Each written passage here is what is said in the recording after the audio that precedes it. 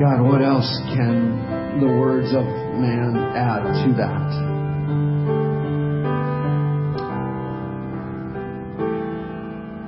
That our Savior was born of a virgin, nailed to a tree,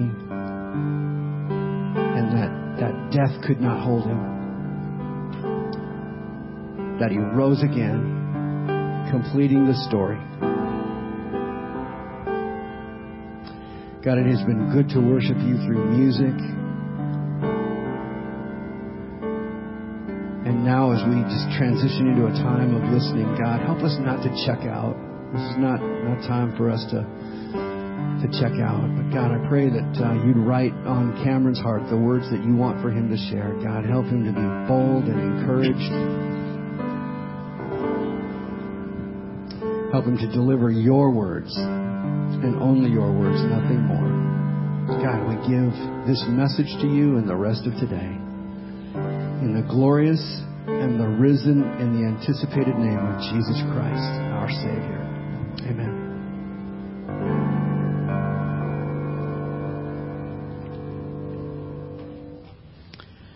Amen, and thank you.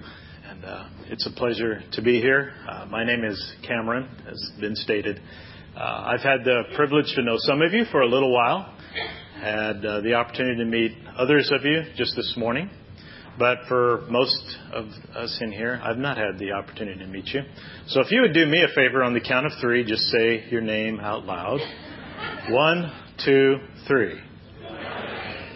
It's great to get to meet you. Thank you. Let me start off by saying I really appreciate the opportunity to be here. And I have such an admiration for this church and have for a long time. We don't live in this area. We're a little further south. But over the years, we've had opportunity as friends have moved up to this area to recommend, hey, you need to check out Meadowbrook Church and its people. It's a great congregation. And some of them have found fellowship here while they've been here. And, you know, if we lived in this area, boy, this would be a church that our family could easily call home. You all have something very special here. And, man, don't take that for granted because not every congregation gets to enjoy what you get to enjoy here. So with that said, I want to take just a few minutes and go through a little bit of story in the Old Testament. It's one that we don't come to often. It's a character and some places with some names that are hard to pronounce. But there's a little bit of a lesson in there for us, I hope.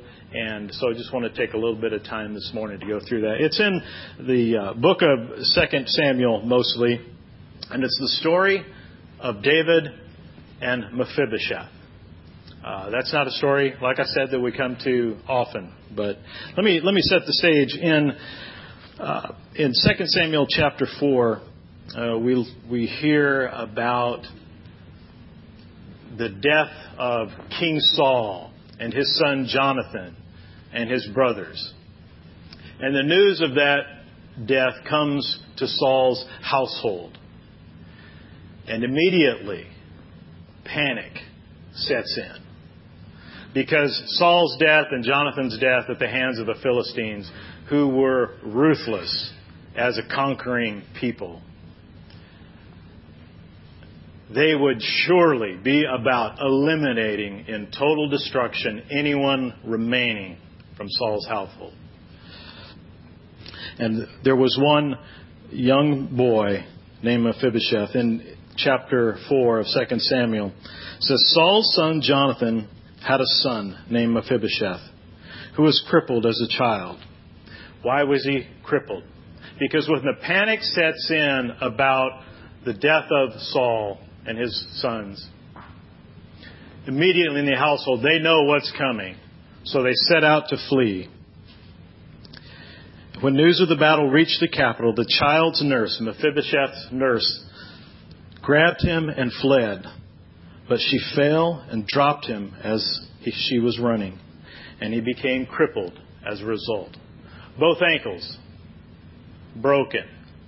and not having an opportunity to set right and heal right. He goes through life now with this disability, this mar in his life as a result of what happened.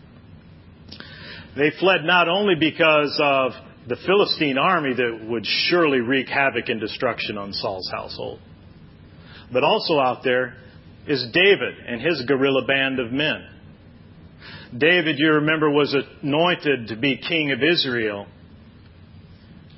but Saul was still king. And David had plenty of opportunities to take care of Saul and to ascend to the throne. But he respected Saul as God's anointed for that time, and so did not pursue the throne, even though Saul on occasion would attempt to kill David.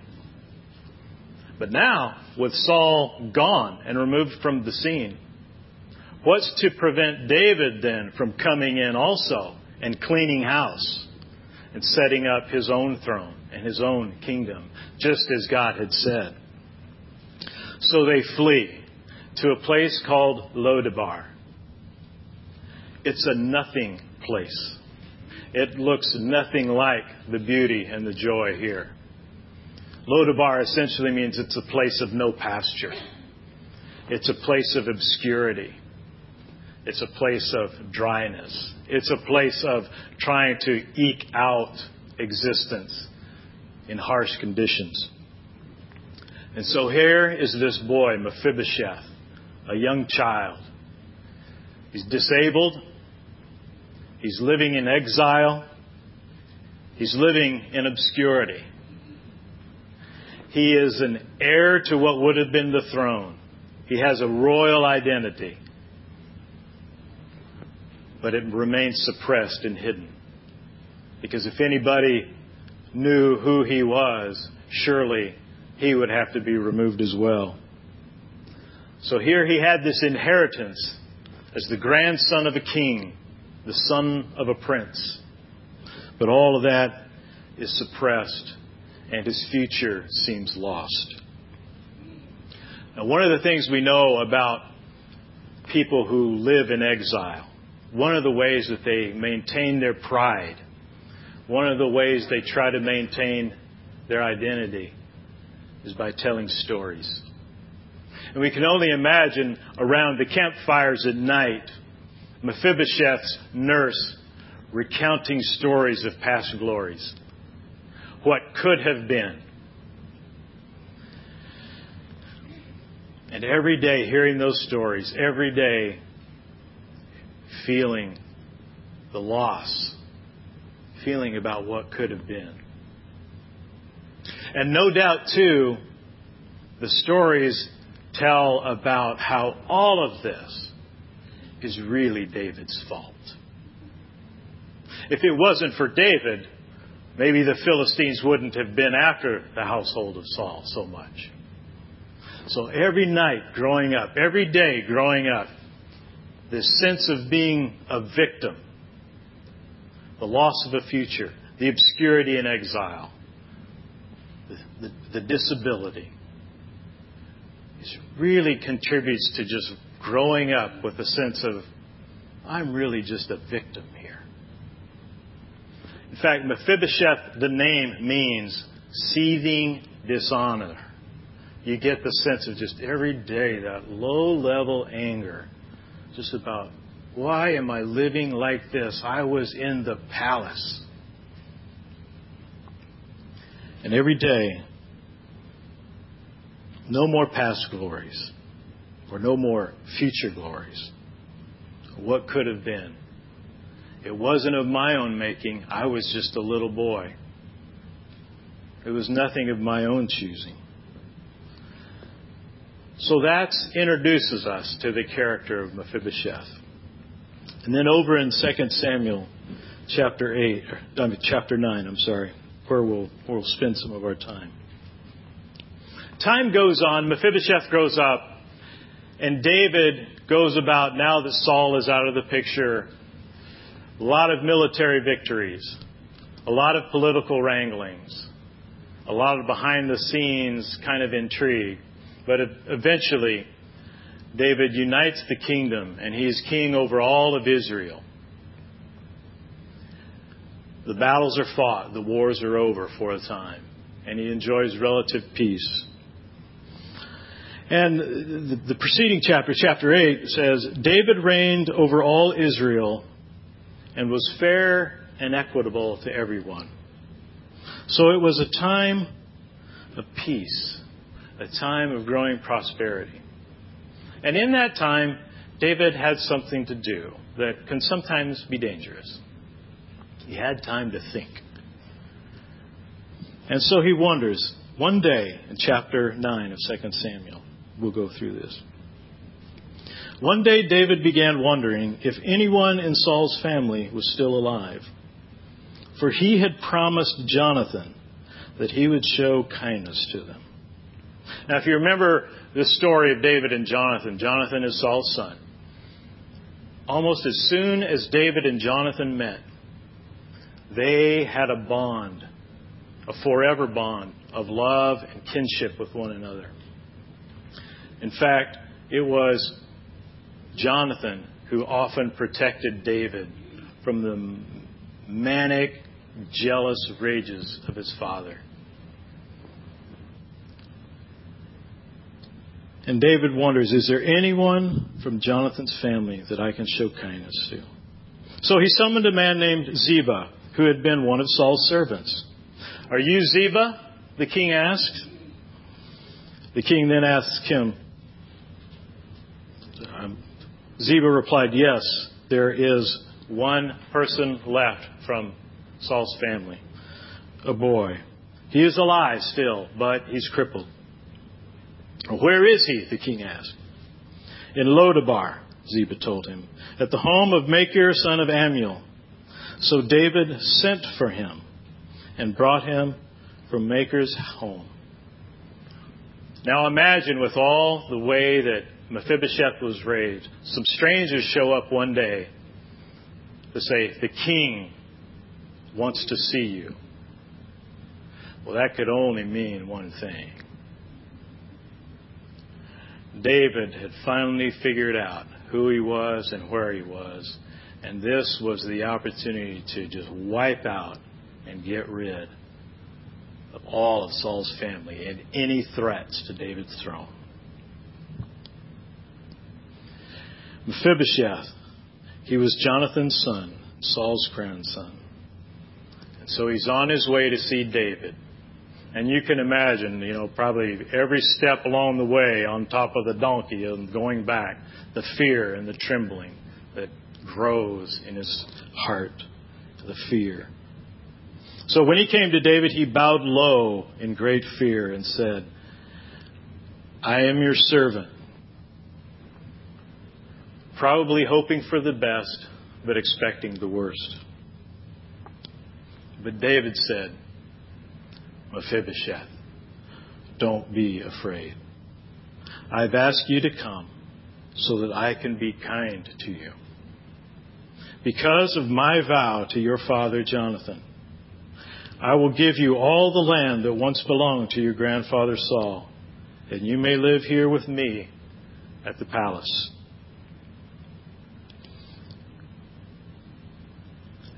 My particular translation doesn't have it, but in others they do. David's first word to Mephibosheth is his name. I use my imagination a little bit here. But Mephibosheth, which meant seething dishonor.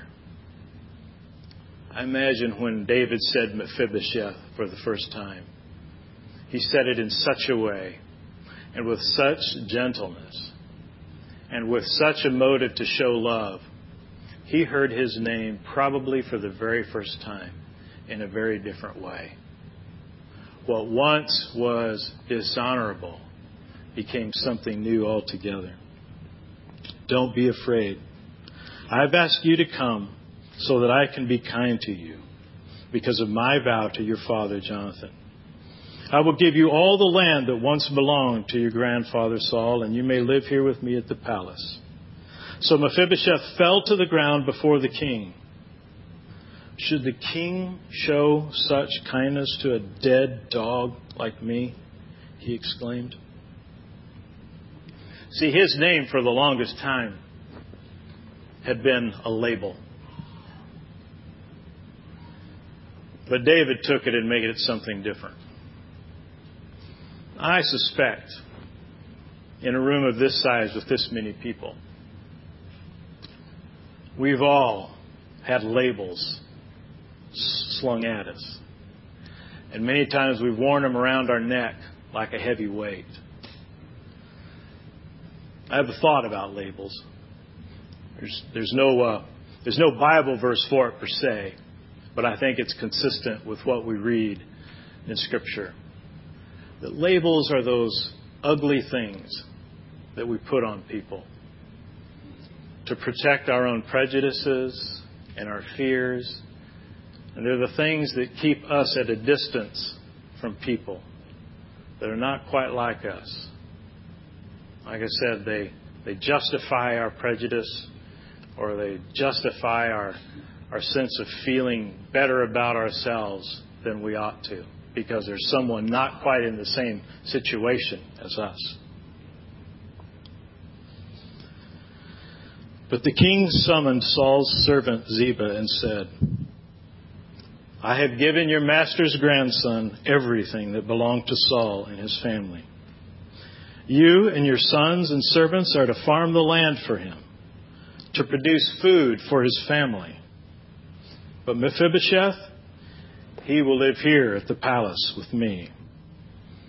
And Ziba, who had 15 sons and 20 servants, replied, Yes, my lord. I will do all that you have commanded. And from that time on, Mephibosheth ate regularly with David, as though he were one of his own sons. Mephibosheth had a young son named Micah, and from then on, all members of Ziba's household were Mephibosheth's servants. And Mephibosheth, who was crippled in both feet, moved to Jerusalem to live at the palace. Interesting, it mentions again that he was crippled in both feet. Why is that important? One of the reasons that's important is because we look back to David's motive. Mephibosheth, as a crippled man now, was of no use to David. He really couldn't contribute to the production of the kingdom. He really was dependent. So it's just another way of showing David's motive to show kindness and love toward Jonathan's son. And in that story, there are a few important notes and applications, some things that are important to remember. And one is that, like Mephibosheth, we too are broken. We have a brokenness in our lives that surrounds us all the time. It's sort of unintentional that this idea of brokenness continues something Scott, your pastor, has been speaking about for several weeks. And I confess to a certain anxiety about it, because brokenness is one of those words we really mostly just use in church, or when they're talking about churchy things. I mean, when you go to your workplace or when you're out playing, and the beauty that's around here, people don't really talk like that. They'll say, "Well, I'm just broken." That's not a word that kind of connects to where we live culturally. We're in the age of self-empowerment. We're in the age of self-help and personal growth. So to talk about brokenness is, in the broader world, a little bit weird. Not only that, but even in here, in a place like that, it can be, if you're going through a tough time, and gosh, these days, who isn't? And we're kind of messed up in a lot of ways. It sounds like, oh yeah, here's that broken thing again. I know, we're broken. God puts all our pieces together. We wrap it up with a nice little bow and call it good. And so I I want to be sensitive to that and not minimizing the tough times that people are going through and the hurt, the very real hurt and pain that people are experiencing. See, it's kind of like what happens here, I think. We kind of walk through life with a backpack, if you will. And it's got some things in it. Now, we try not to let some people see the backpack too often, because it's got things that remind us of things that hurt. And we carry them through life. Sometimes, they're the wounds that we experience. Maybe it's the pointed words from a parent or a family member or a coworker, or the schoolyard bully. They just stick with us, and they stay with us, and it weighs us down in life, and we never can quite forget the word, the labels. Sometimes it's that all that we go through to win the approval of other people. Not necessarily because it's anything we want to be part of or that we're interested in, but because we're so addicted to the need to please other people. We'll go through all kinds of gyrations to wear these around our neck. And so we walk around life with that. Sometimes it's just, all the voices that we listen to. And they aren't the voices we really care about or respect sometimes, but they're just the voices that fill our world with the noise. Some of the words are good. Some are really not helpful. But we carry those voices around with us. Sometimes, they're just these little things that happen. They're not, in and of themselves, they're really not, they don't amount to much. We try to keep them hidden away in a box as if they don't really matter that much to us. But it's just another one of those things that kind of weigh us down. And if we get enough of them, there's just this low-level anxiety and pressure and anger that can affect our lives. Sometimes it's just the flicker of hope, that we try to keep lit. We go through hard times, but we keep hope. But it gets snuffed out. And we're just feeling despair again. Sometimes there are these, go through life and we just have these memories. Some of them are good. Some of them are not.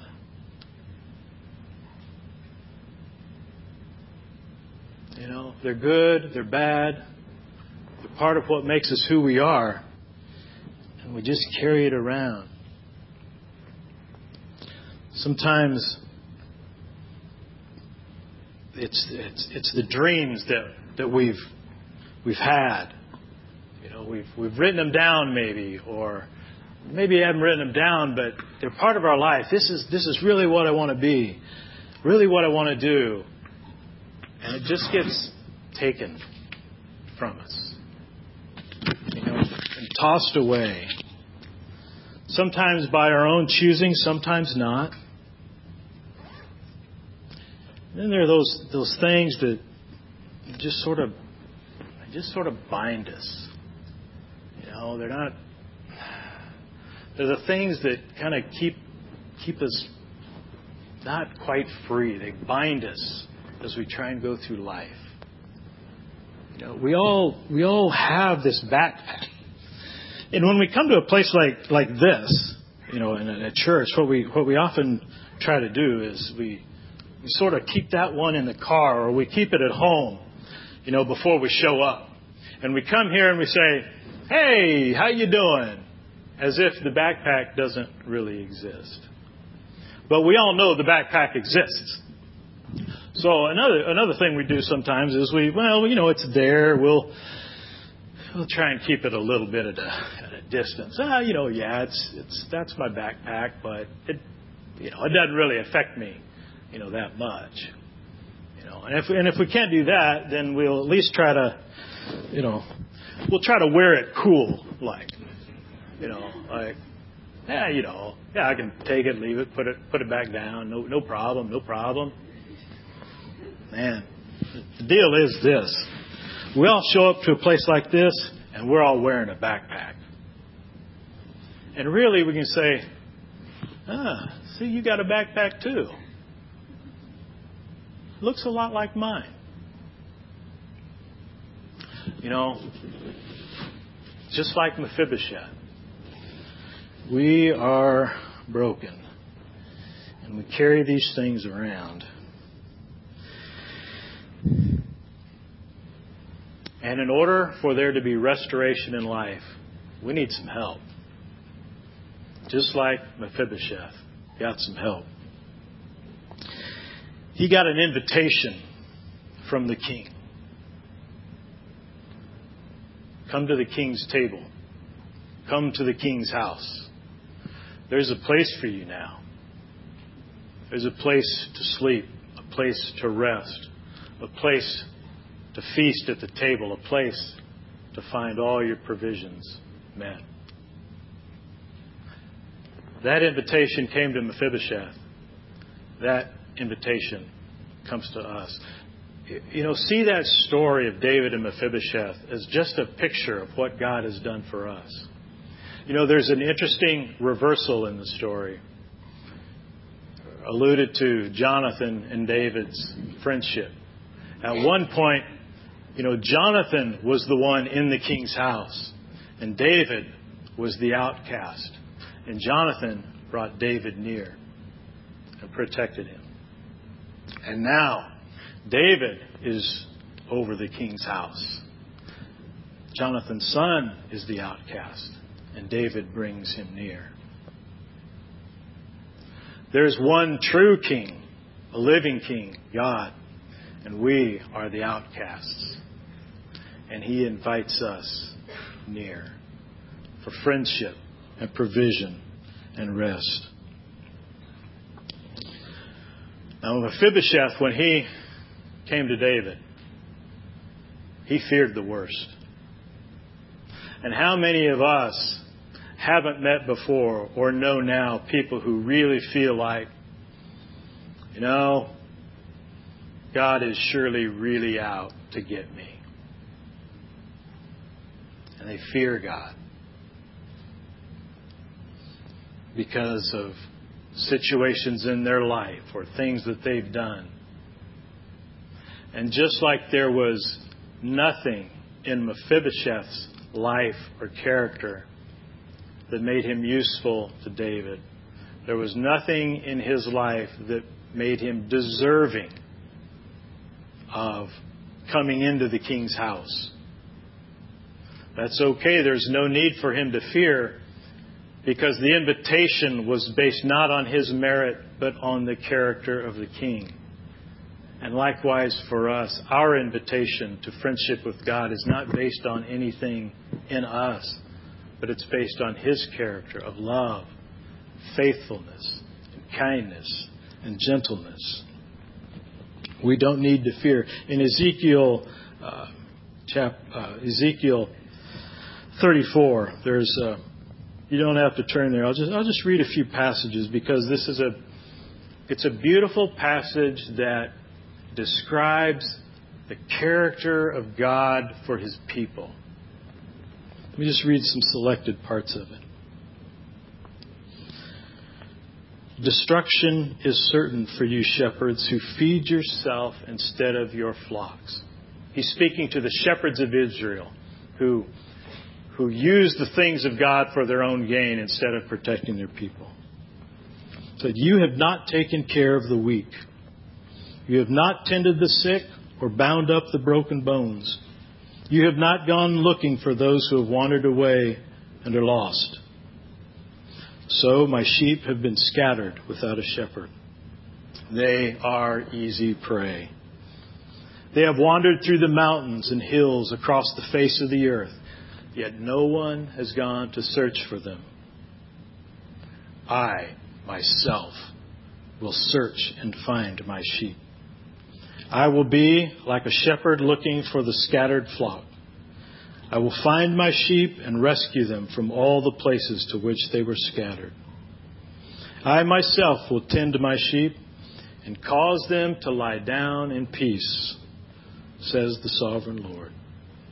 I will search for my lost ones who strayed away, and I will bring them safely home again.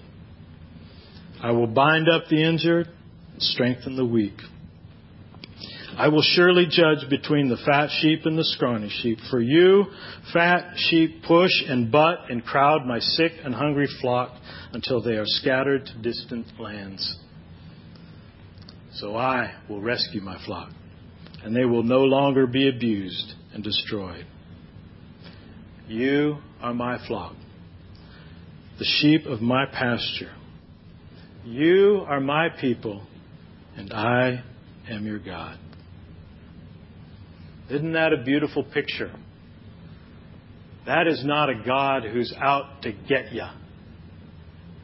That's a God who's out to bring us home.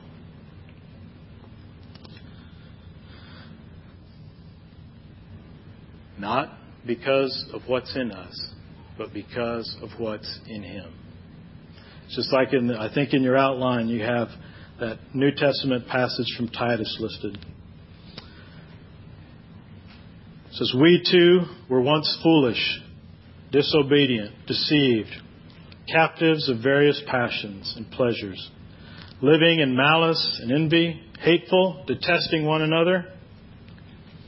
But when the goodness and love for man appeared from God, our Savior, He saved us, not by works of righteousness that we had done, but according to His mercy and the washing of regeneration and renewal by the Holy Spirit.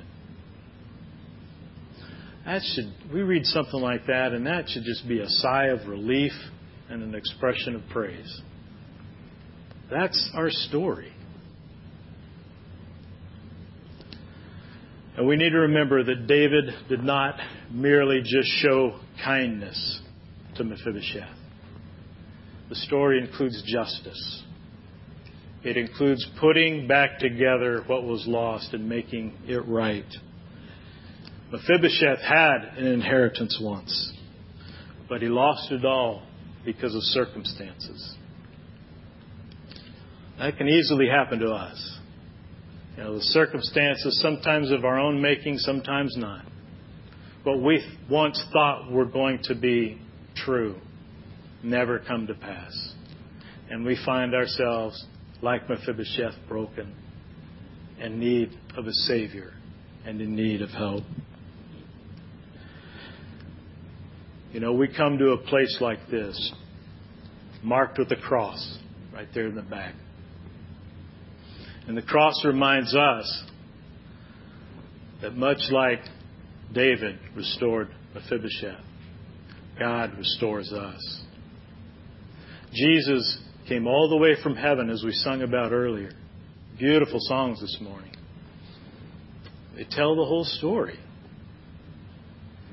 God comes to us and draws us in to make us His own.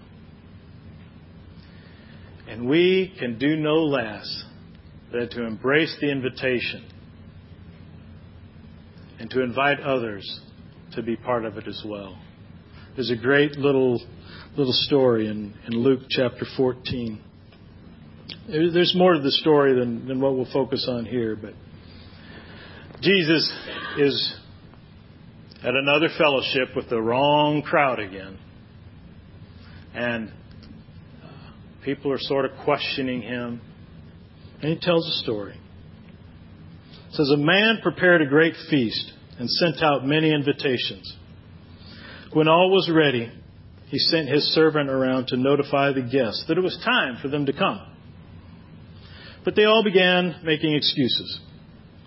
One said, I just bought a field and I need to inspect it and check it out. So he asked to be excused. Another said he had just bought 5 pair of oxen and, I got to try them out. I can't come to the banquet. And another had just been married, so he couldn't come. And the servant returned and told his master what they had said. His master was angry. And he said, go quickly into the streets and the alleys of the city and invite the poor, the crippled, the lame, and the blind. And after the servant had done this, he reported, there's still room for more. So his master said, go out into the country lanes and behind the hedges and urge anyone you find to come so that the house will be full. That's Jesus' command to us, to come and enjoy the banquet. But to bring the broken, to bring the poor, to bring the lost, to bring the outcast, to bring those on the margins, to bring those that are disenfranchised, those that don't live self-empowered. Our invitation is to come and enjoy the banquet of the King. Will we embrace that invitation or will we stay far off? Will we make excuses like some of the other people? Like, not right now. You kind of don't understand the situation in my life. Jesus says, come to the table. You will find rest. You will find a light burden in life. You will find provision. And most of all, you will find that love that you're looking for. Let's pray together.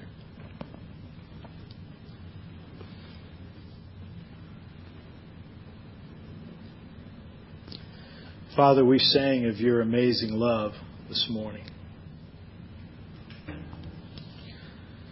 We see in the Scripture a picture of your love for us through the life of David.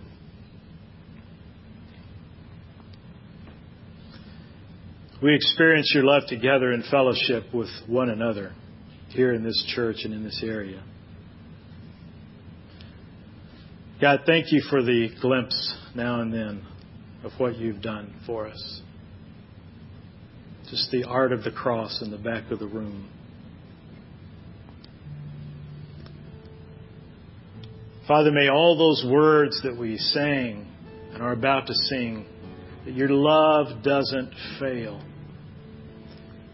If we get nothing else, God, help us to cement that in our life, that your love doesn't fail.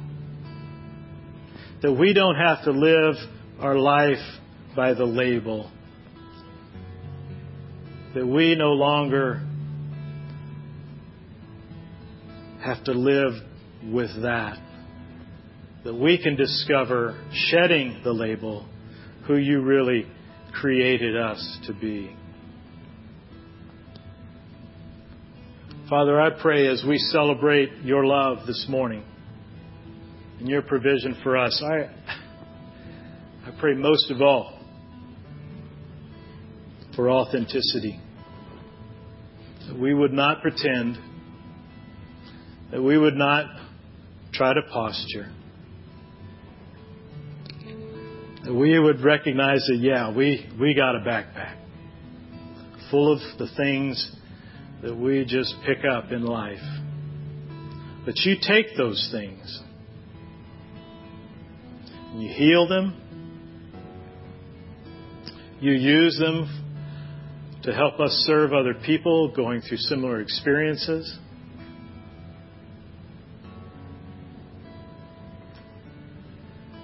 God, I pray that we would be your people, friends of God, and that as we live out that life, we would allow your faithful love, your never-ending love, your forever love, to live through us, to shine through us, throughout all the world. And the world, Father, is just the friendships and the relationships you've put around each and every one of us. We can't do it all by ourselves, but we can share your love one life at a time, one friendship at a time, one relationship at a time here in this place. Be it through just a simple conversation, through a simple gesture, or an opportunity like David to show love to Mephibosheth. That is a defining moment for other people. Lord, help us to not fail in those moments.